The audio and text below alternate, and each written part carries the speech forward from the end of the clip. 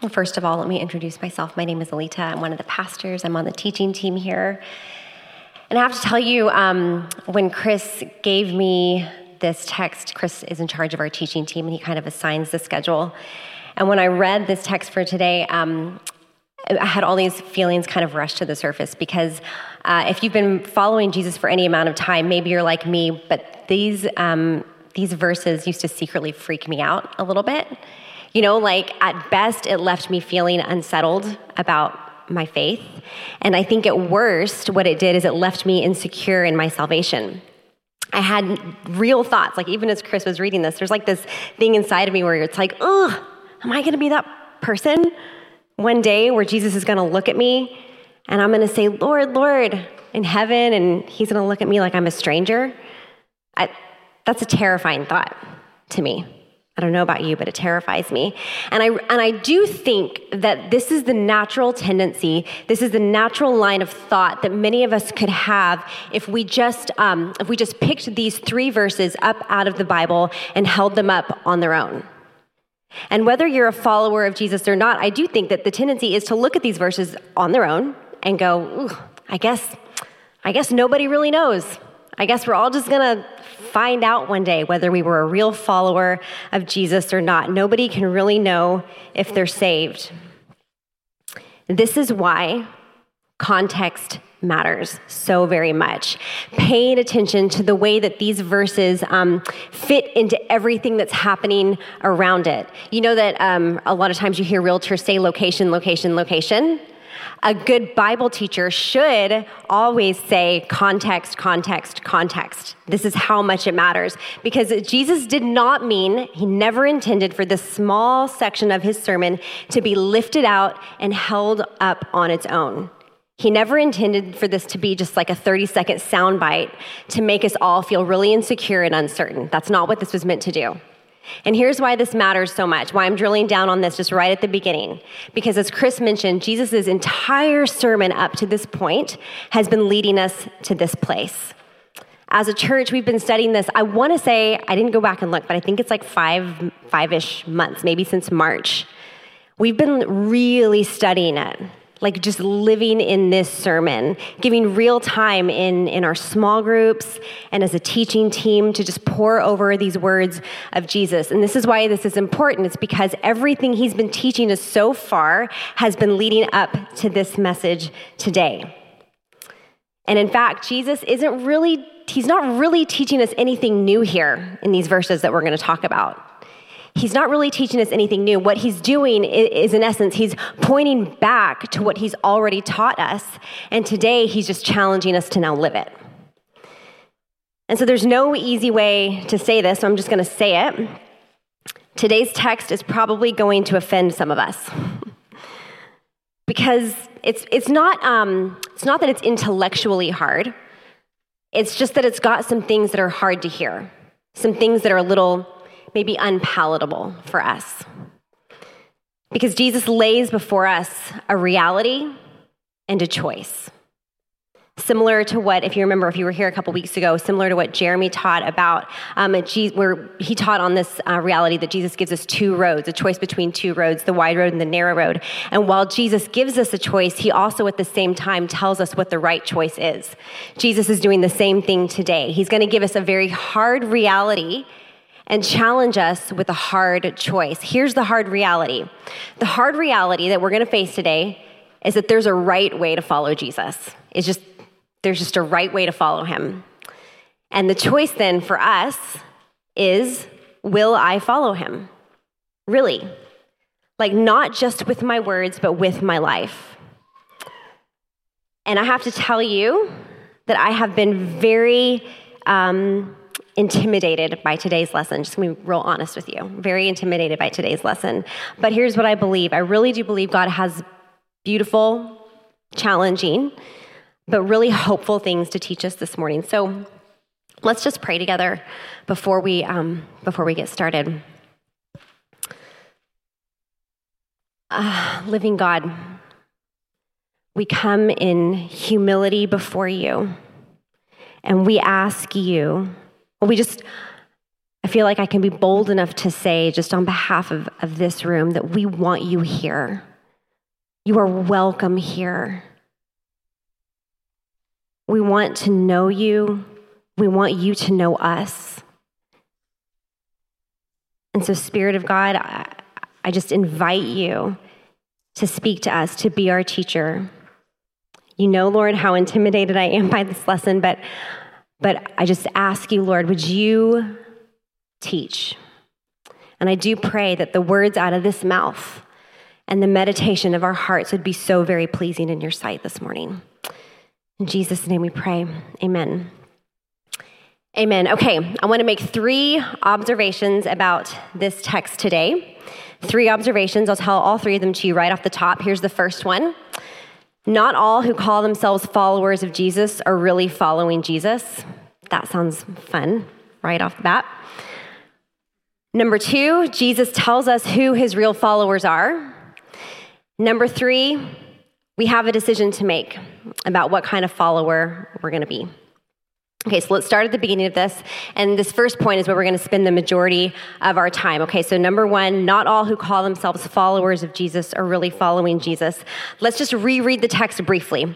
Beginning, Matthew chapter 7, beginning in verse 21. Not everyone who says to me, Lord, Lord, will enter the kingdom of heaven, but only the one who does the will of my Father who is in heaven. Many will say to me on that day, Lord, Lord, did we not prophesy in your name, and in your name drive out demons, and in your name perform many miracles? Then I will tell them plainly, I never knew you. Away from me, you evildoers. Okay, so there is an implication here that there are some people who will one day stand before the Lord believing that they have been following him, have even done some amazing things in his name. But Jesus will look at them and call them evildoers. Okay, so this is the part where a lot of us who would call ourselves followers of Jesus, we begin to feel real unsettled. Okay, what does this mean? Is Jesus going to look at me and call me an evildoer? Well, maybe. Let's dig into this. Let's find out what he means. And again, this is not meant to be unsettling. This is meant to actually be really hopeful. I think that the King James version of this particular portion of text really gets the intention of Jesus' words better. In the King James version, rather than saying, away from me, you evildoers, it's actually more accurately translated this way. Jesus says, depart from me, ye that work iniquity. Ye that work iniquity. So in other words, Jesus is not saying, hey, just get away from me, you bad people. He's not calling them a name. It's much more he's identifying a behavior. He's identifying that there are those who are professing Jesus as Lord while simultaneously living a life that is working iniquity. There are those who are literally doing evil while at the same time calling Jesus Lord. And this expression of working iniquity or evildoers, it comes from 2 Greek words that are really important for us to understand. The first word is a word that means I perform, I do, or I practice. I perform, I do, or I practice. And the second word is the word anomia. It's a word that means iniquity, lawlessness, disobedience, or sin. And it could literally be defined this way. It is an utter disregard for God's law. Okay, I know that was kind of a lot. So here's what happens when we put those 2 definitions together. We put all of that together, and here's what it literally means. I practice disobedience. I practice sin. I practice an utter disregard for God's law. That's what working iniquity means. That's what Jesus is getting at. Okay, so here's how this all breaks down. Jesus is saying that one day there will be people who stand before him, who have lived a life of sin, practiced a regular life of disobedience, a life of utter disregard for God's law, but have done it while calling themselves followers of Jesus. To say it another way, Jesus is confronting those who call him Lord with their mouths, but do not live it out with their lives. So let's just pause and consider for a moment, even just culturally, I think all of us can appreciate that we don't like hypocrisy. We don't like hypocrisy. None of us appreciate double-sidedness, whether it's in government leaders or spiritual leaders or thought leaders. Whether they're Christians or not, none of us like it. And not only do we not like it, this kind of hypocrisy is actually damaging to people. And so Jesus is right to call it out, to call it what it is, saying this is like a hypocritical kind of behavior.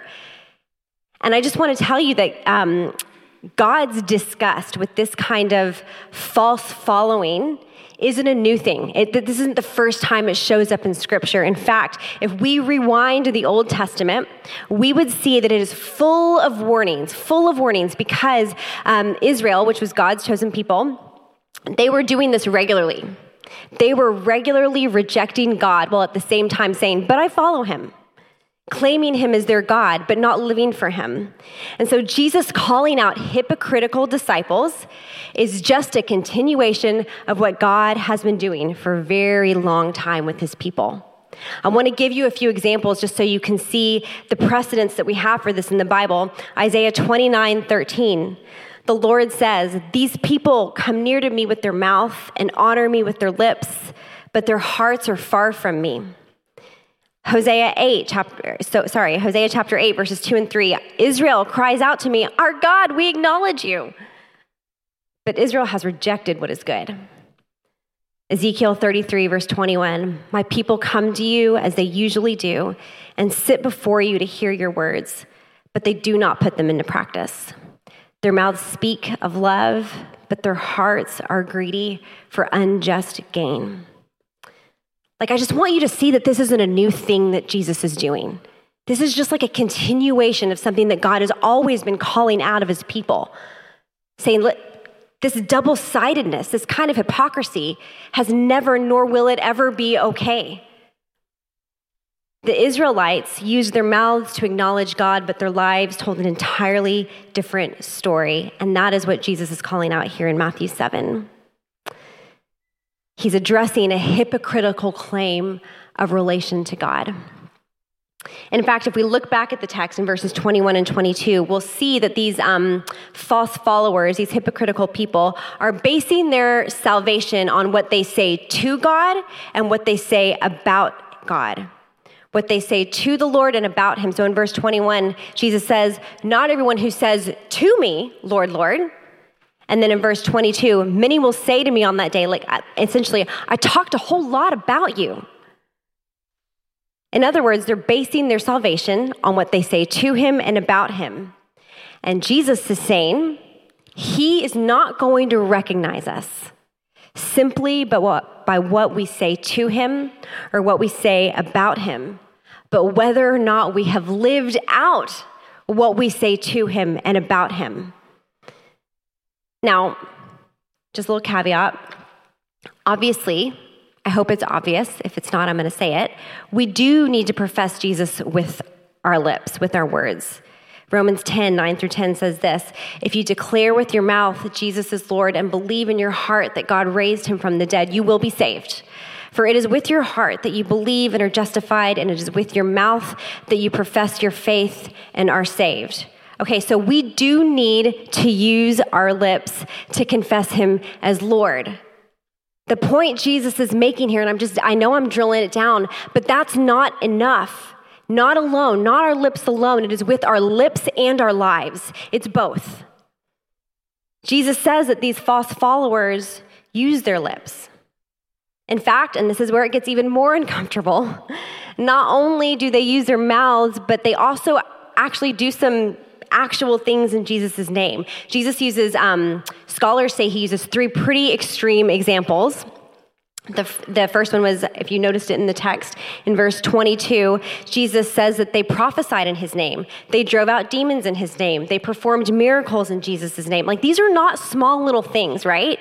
These are some pretty amazing things. Like, I'm not sure the last time you drove a demon out of somebody, but it's like, right? You're like, say Sunday, how many days ago was that now? Maybe some of you have this week, and I'm not, that happens.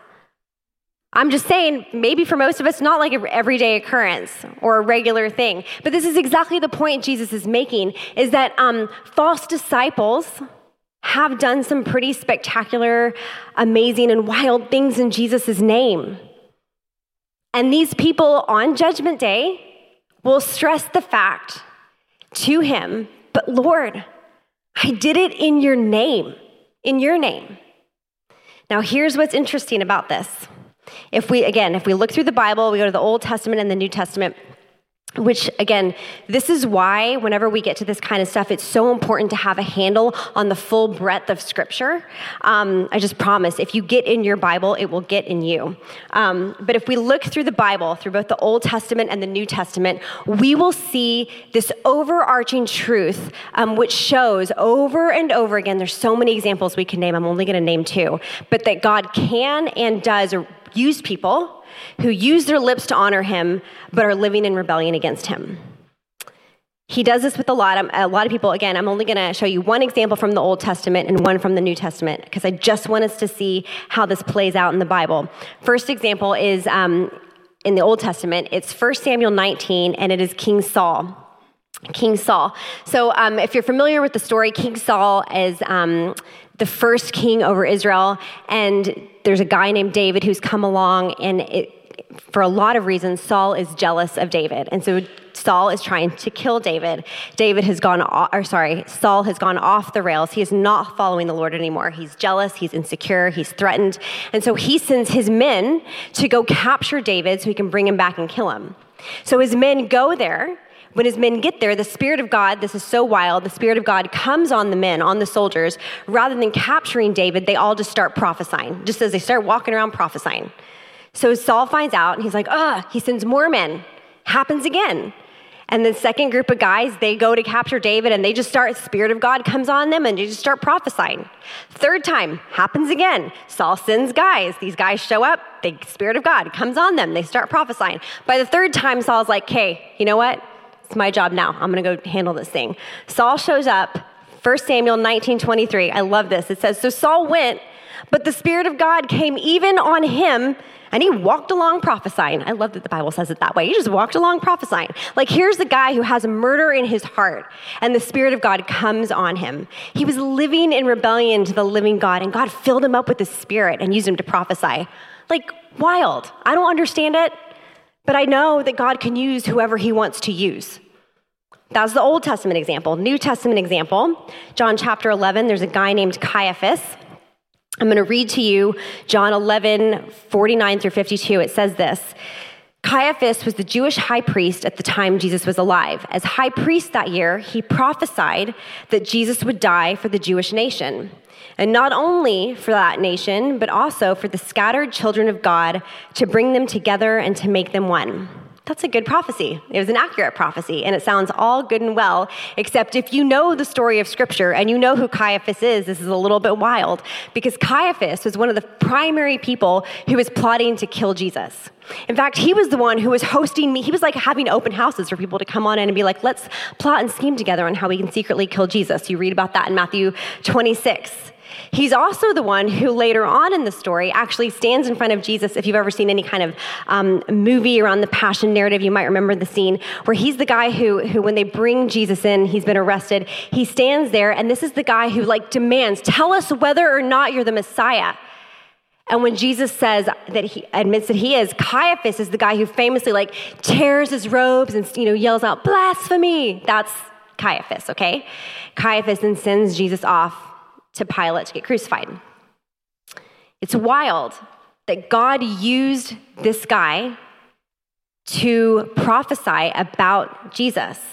God can use anyone he wants to use. I don't understand it. I don't pretend to understand it. But he does. Later on, the Apostle Paul makes a really interesting observation in a letter, and it says this, it is true that some preach Christ out of envy and rivalry, but others out of goodwill. But what does it matter? The important thing is that in every way, whether from false motives or true, Christ is preached. Such an interesting observation that he makes.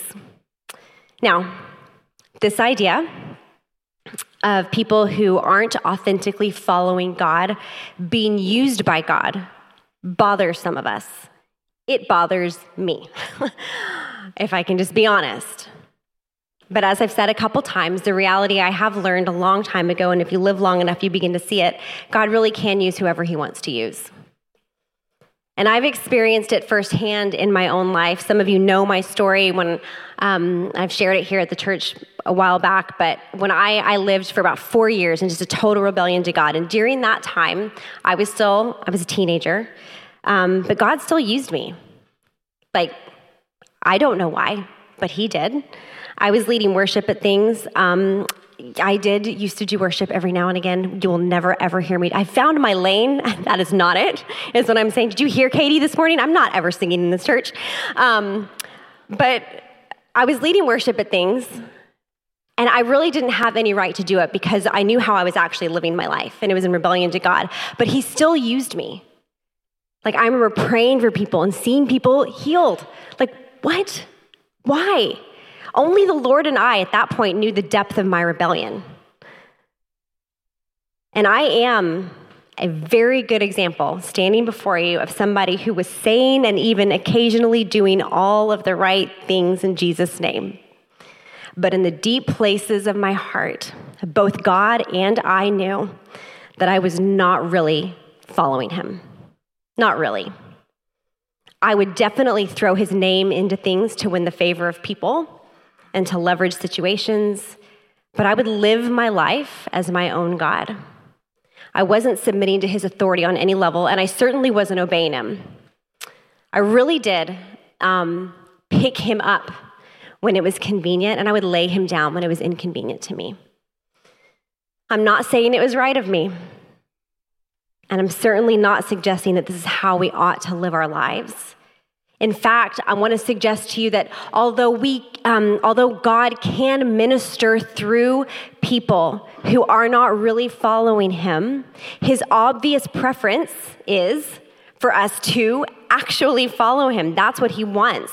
And that's what his entire bit of teaching here is really about. He is warning us away from living our lives this way, warning us away from living our lives as false followers. He's warning us away from this outcome because he tells us what can happen when we live this way. We'll stand before him and we'll say, I didn't really know you. We're going to talk about that line more in a minute, but it's a sobering thought. I never really knew you. John Stott says this. He says, the reason for their rejection by him is that their profession, this is talking about the false followers, their profession was verbal and not moral. It concerned their lips only and not their life. They called Jesus Lord, Lord, but never submitted to his lordship or obeyed the will of his heavenly Father. Here's some good news. I believe that Jesus' warning here is also meant to be an invitation for us, an invitation to follow him the right way. Because if you claim to be Christian, you've probably done some things, some good things. With your mouth, maybe you've claimed faith in Jesus. Maybe you've even gotten baptized. Maybe you come to church regularly. Maybe you do call him Lord, Lord. Maybe you go to maybe you go to small group. Awesome. Maybe you even do some ministry in his name. Here's what I want to pitch out to you, though. Is that Jesus isn't impressed by our words. He's not even impressed by the outward things we do. What he wants is our hearts, the places inside of you that only you and him know. We can say and do a lot of things, but what's going on inside of us, internally, in the place that's between you and him alone, that part inside of you that only he has access to. He wants us to choose him. And I don't know what kind of a theology that you've been pitched over the years, but here's what being a Christian isn't. It isn't making a choice one day and then just going on and living our lives as if it's the same. Being a Christian, being a follower of Jesus means choosing Jesus again and again and again and again. It's not a one and done deal. Now, don't misunderstand me, please. I'm not calling into question salvation. I'm calling into question a theology that would tell us that we can make a choice with our lips but not live it out with our lives. I'm calling into question a faith that would tell us that we can use the name of Jesus but not honor the name of Jesus. I'm calling into question a generation, maybe our generation, that would say, Lord, I will worship you with my lips, but I'm just not going to do it with my life. And this is where I'm convinced that this is what Jesus is talking about here. Like, I never knew you. Away from me, because you're doing evil. And we just cannot have it both ways. We've got to make a choice at some point. Like, will we follow him? Really follow him? Or won't we? And so Jesus warns us while simultaneously inviting us at the same time. So that was the first observation. Not all who call themselves followers of Jesus are really following Jesus. That leads us to the second observation, which I'm so grateful for, is that Jesus tells us who his real followers are. And I'm so happy that he tells us his real follower. Verse 21, it says, his real followers are the ones who do the will of my Father who is in heaven. Okay, so what is his Father's will then? That's the question I want to ask. If we rewind to the beginning of the Sermon on the Mount, we find out that Jesus has been leading, as I said at the beginning of our time together, Jesus has been leading us here to this very moment. He has been for the entire sermon telling us exactly what a true disciple is. He has been teaching us how a follower of the living God is to live and to function and to treat people. He's been teaching us how a follower of the living God follows the living God. If we went back, we don't have time to do this today to exhaust this, but if we went back to the beginning of Matthew 5, if you remember, if you've been tracking along with us for 5 months, it starts at the Beatitudes. That's where he begins teaching us. And if we went on through chapter 5 and on through chapter 6 and chapter 7, Jesus has spent all of this time telling us exactly what a follower of Jesus looks like. I'm just going to name a few things just to hopefully jar your memories a little. Following Jesus looks like being a peacemaker. It's not harboring anger against other people, but pursuing reconciliation with friends and enemies alike. It's keeping our word to God and to others. It's loving our enemies. It's giving to the needy regularly. It's not being hypocrites. It's being faithful even when nobody's watching. It's entering the narrow gate when the wide road looks pretty inviting. Like, again, not an exhaustive list. That's just kind of some bullet points of some of the things we've studied over the last 5 months. If you've forgotten or you weren't here, definitely go back and listen.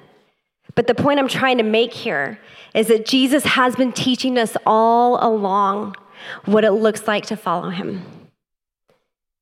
And this picture that Jesus has been painting for us this whole time that we've been studying it isn't meant to be a crushing burden for us, an unrealistic standard that we could never attain to.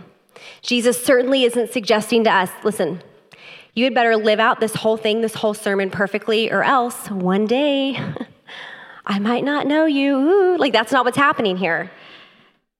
In fact, it's more helpful, I think, to look at the Sermon on the Mount. This is just the way I picture it.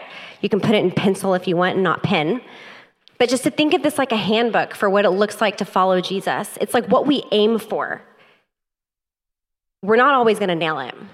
But it's the long obedience in the same direction. It's a plumb line to come back to again and again and again when we get off course. And when we get off course from following him, we return here to the whole Bible, great.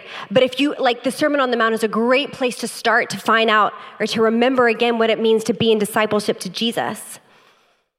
I was reading a study by Beth Moore this week, and she had this great line. She said, the danger in going barely off course is that over time, it eventually becomes severely off course. And I was thinking about this, and I thought, yeah, you know what? Like, barely off course doesn't feel off course at first. But then what happens is that when we get to that point where we are actually severely off, what happens is that we essentially begin living out our own version of the gospel that looks nothing like the real gospel, but we think we're following Jesus, but really we're just following ourselves or our culture or our friends or some watered down version of following Jesus. And so if we ever wonder what it means to follow him, if we get off course, whether it's just barely or maybe it's severely, We return here. We can return to Matthew 5, 6, and 7, and we remember again, oh, this is what it looks like to follow Jesus. And I also just want to point out to us, and Jared talked about this a little last week, that Jesus isn't trying to hide anything from us. He's not trying to be sneaky. He's not trying to hide from us what a true disciple is. He wants us to know. It's not supposed to be a tricky thing. He's not going to be like, when we get to heaven, he's not going to be like, man, some of you guys are going to be so surprised because you thought you were following me and you weren't, and ha ha ha ha. Like that's not how God is. He's not this evil head in the sky just trying to trick us all. That's not who he is.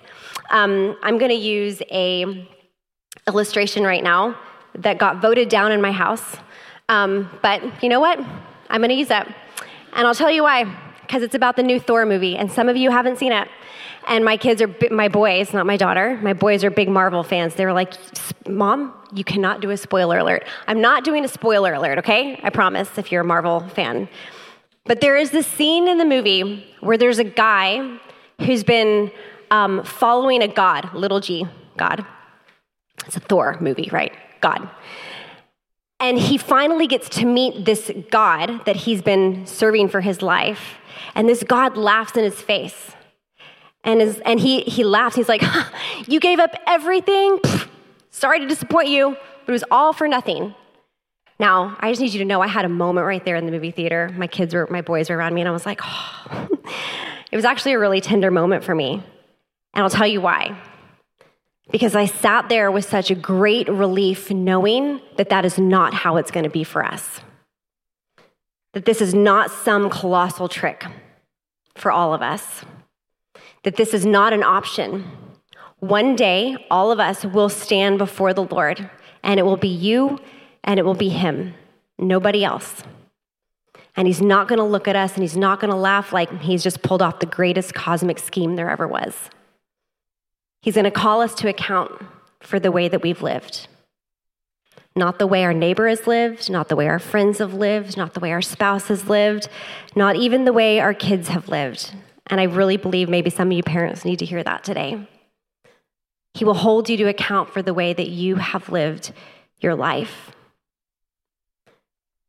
The Apostle Paul wrote in 2 Corinthians 5:10, he says, we must all appear before the judgment seat of Christ, that each one may receive the things done in the body according to what he has done, whether good or bad. Now listen, talking about a coming day of judgment is not super fun. But I will say this, and I'm going to say it unapologetically. I do believe we do ourselves a disservice if we ignore what Scripture has to say about this day. If we just gloss over it and pretend like it isn't in the Bible. Because while it may not be a culturally popular topic, even within the church, it is a soul imperative topic.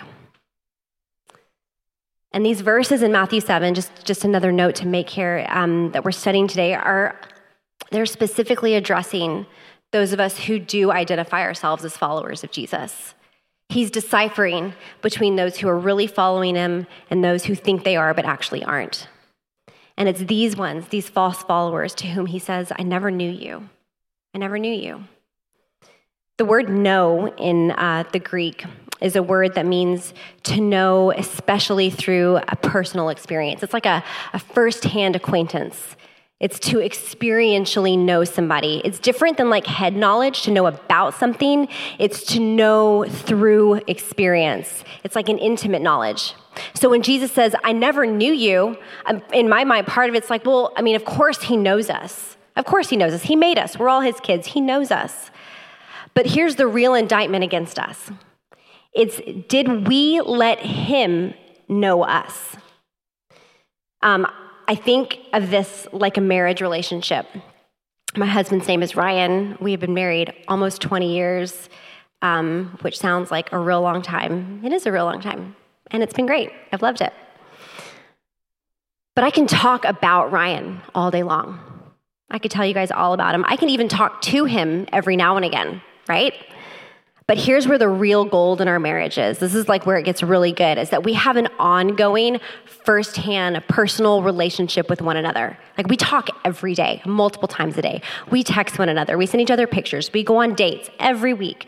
We laugh together. We cry together. Like he's my best friend. He's my favorite person. He's not just somebody that I talk about or that I even like to talk about. He's my person. Like I can't imagine life without him. He's my person. That's how I think that this works out when we think of the way that Jesus is describing knowing somebody. It's an ongoing relationship. I don't know about you, but I think it would be weird, or maybe I'd even be borderline offended if somebody that I didn't really know claimed to have like a really close relationship with me. I don't know if that's ever happened to you. It's like you go out for coffee with somebody once and then you find out later that they're telling people that y'all are best friends or you're really close, and you're like, well, I mean, like, yeah, I know them, but I don't know them, you know? Like, I know them, but they don't know me. Like, they don't know all of me. We talked for an hour and it was awesome, and we'll probably be friends, but they don't know me. There's a difference. And I think that this is the picture that we're being given. He wants us, just follow me here for a second. He wants us to let him know us. He wants to be invited into our lives. He doesn't just want a casual relationship with us.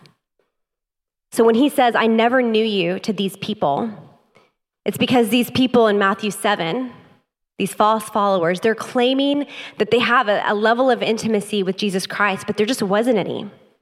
Some commentators that I read said, it's as if Jesus is saying to them, our relationship isn't broken off because there was never any relationship to begin with in the first place. And so by telling them, depart from me, Jesus is simply making a reality of a choice that was already made by them. His real followers, the ones that Jesus would call his real followers, are the ones who have been in an ongoing, intimate relationship with him, a committed, obedient relationship. They're the kind of followers that we have just spent months now studying about. So, to recap, the first two observations. Number one, not all who call themselves followers of Jesus are really following Jesus. Number two, Jesus tells us who his real followers are. And this has all been leading us to this, our third observation. And it's that we have a decision to make about what kind of follower we're going to be. James, you can go ahead and come on up. This is some hard teaching. It was for me. It was hard teaching for me. Because I think it forces us to ask ourselves some hard questions. These hard questions have been just bouncing around in my head all week. Am I following Jesus, really following him? Am I living out what I say with my lips? But as I said at the beginning of our time together, it's also so beautiful. Because Jesus is warning us, like with love and care. He's warning us, like he doesn't want us to be this person. He doesn't want us to be a fake follower. He was inviting us to really follow him. But because he's good and he only goes where he's wanted, he gives us a choice. He's giving us a choice while at the same time telling us what the right choice is. And so, as I said at the beginning, the choice before us is this: will we follow him? Will you follow him? Not just with our words, but with our lives. And not just right now in a moment, but this afternoon, tonight, tomorrow, next week, in a year, in 5 years, in 20 years. Will we choose the long obedience in the same direction? Will we keep choosing him? And I just want to say to you, I think that following Jesus is 1,000, maybe 1,000,000 decisions to say yes to him over the course of our lifetime. When we're faced with the things that would pull us in the opposite direction to go, but Jesus, you're better. And I choose you again. When the things that we really want to do, when that wide road looks, so inviting and so fun. And that's where our community seems to be going. We go, but Jesus, again, I choose you. And you're better. And I will follow you. I will follow you. I want you to know that the living God who made us all every one of us, loves you. And he wants you. And he wants to be wanted by you.